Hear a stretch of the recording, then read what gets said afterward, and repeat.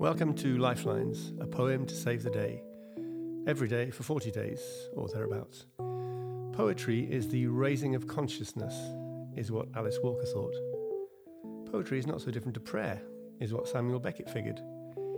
In each of these short episodes, a poet chooses one of their poems, reads it, talks a little about it, and then reads the poem again.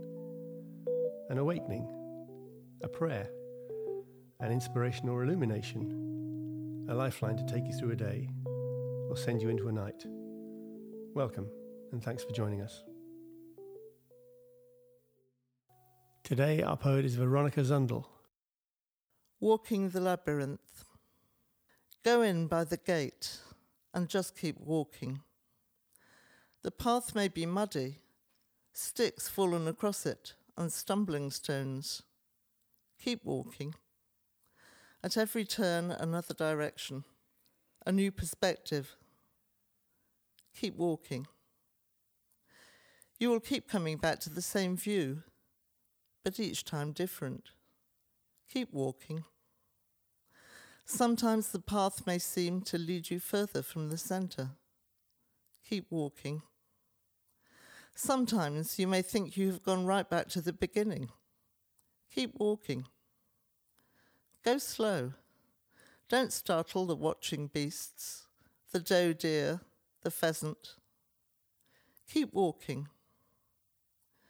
Once you will think you have reached the centre. Not yet. Keep walking.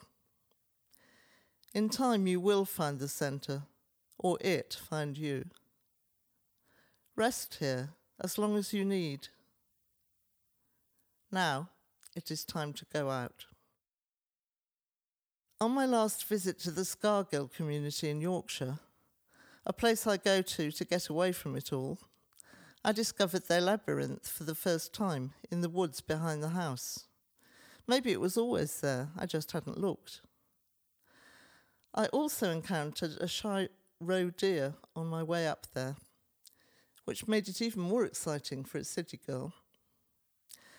If you want to know the difference between a maze and a labyrinth, a maze has many wrong turns and dead ends, and you can easily get lost, especially as many mazes have high hedges or fences, so you can't see your route. A labyrinth has only one winding path to follow, with no dead ends. In both cases, the object is to get to the centre, but with the labyrinth, you are guaranteed to get there. You might feel that life is more like a maze, in which you often take a wrong turn and have to retrace your steps. But in Christian spirituality, it's the labyrinth, which has traditionally been used to symbolise the path of life. In recent years, cathedrals and retreat centres have revived the creation of labyrinths for the visitor to walk. Although your walk will always lead to the centre, which we might characterise as nirvana or enlightenment or a deep encounter with God, it's in the nature of the path that just when you think you are nearing that centre, the path will swing away and maybe take you all the way out to the edge again. It can be a frustrating experience. At the same time, each twist and turn gives you a new angle on the places you've already visited. The Scargill labyrinth looks out on a lovely view of woods and hills. And as you walk it, you keep coming back to that view. And yet you're in a slightly different relationship to it. So it's not so much like going round in circles, more like an ascending spiral, in which you apparently end up where you were before, but are actually at a higher point. And when you do reach the centre, you can stay and enjoy it for a while. But you realise that your next task is to go out, to rejoin the world and share what you've learned. I don't think I need to draw out the parallels with the walk of life or the spiritual journey. The labyrinth itself teaches them. It's almost what Christians would call a sacrament, a bodily experience which evokes a spiritual insight. Sometimes the body knows more than the mind.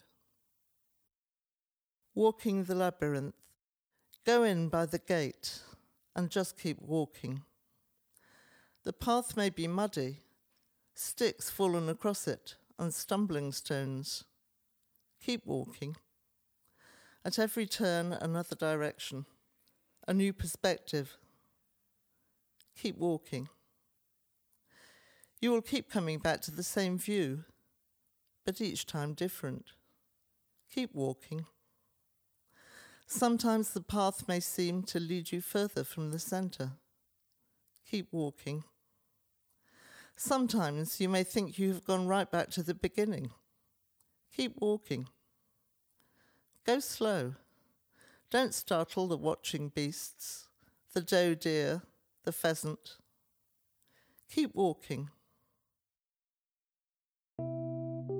Find all episodes of Lifelines, Season 1 and Season 2 at lifelines-book.com.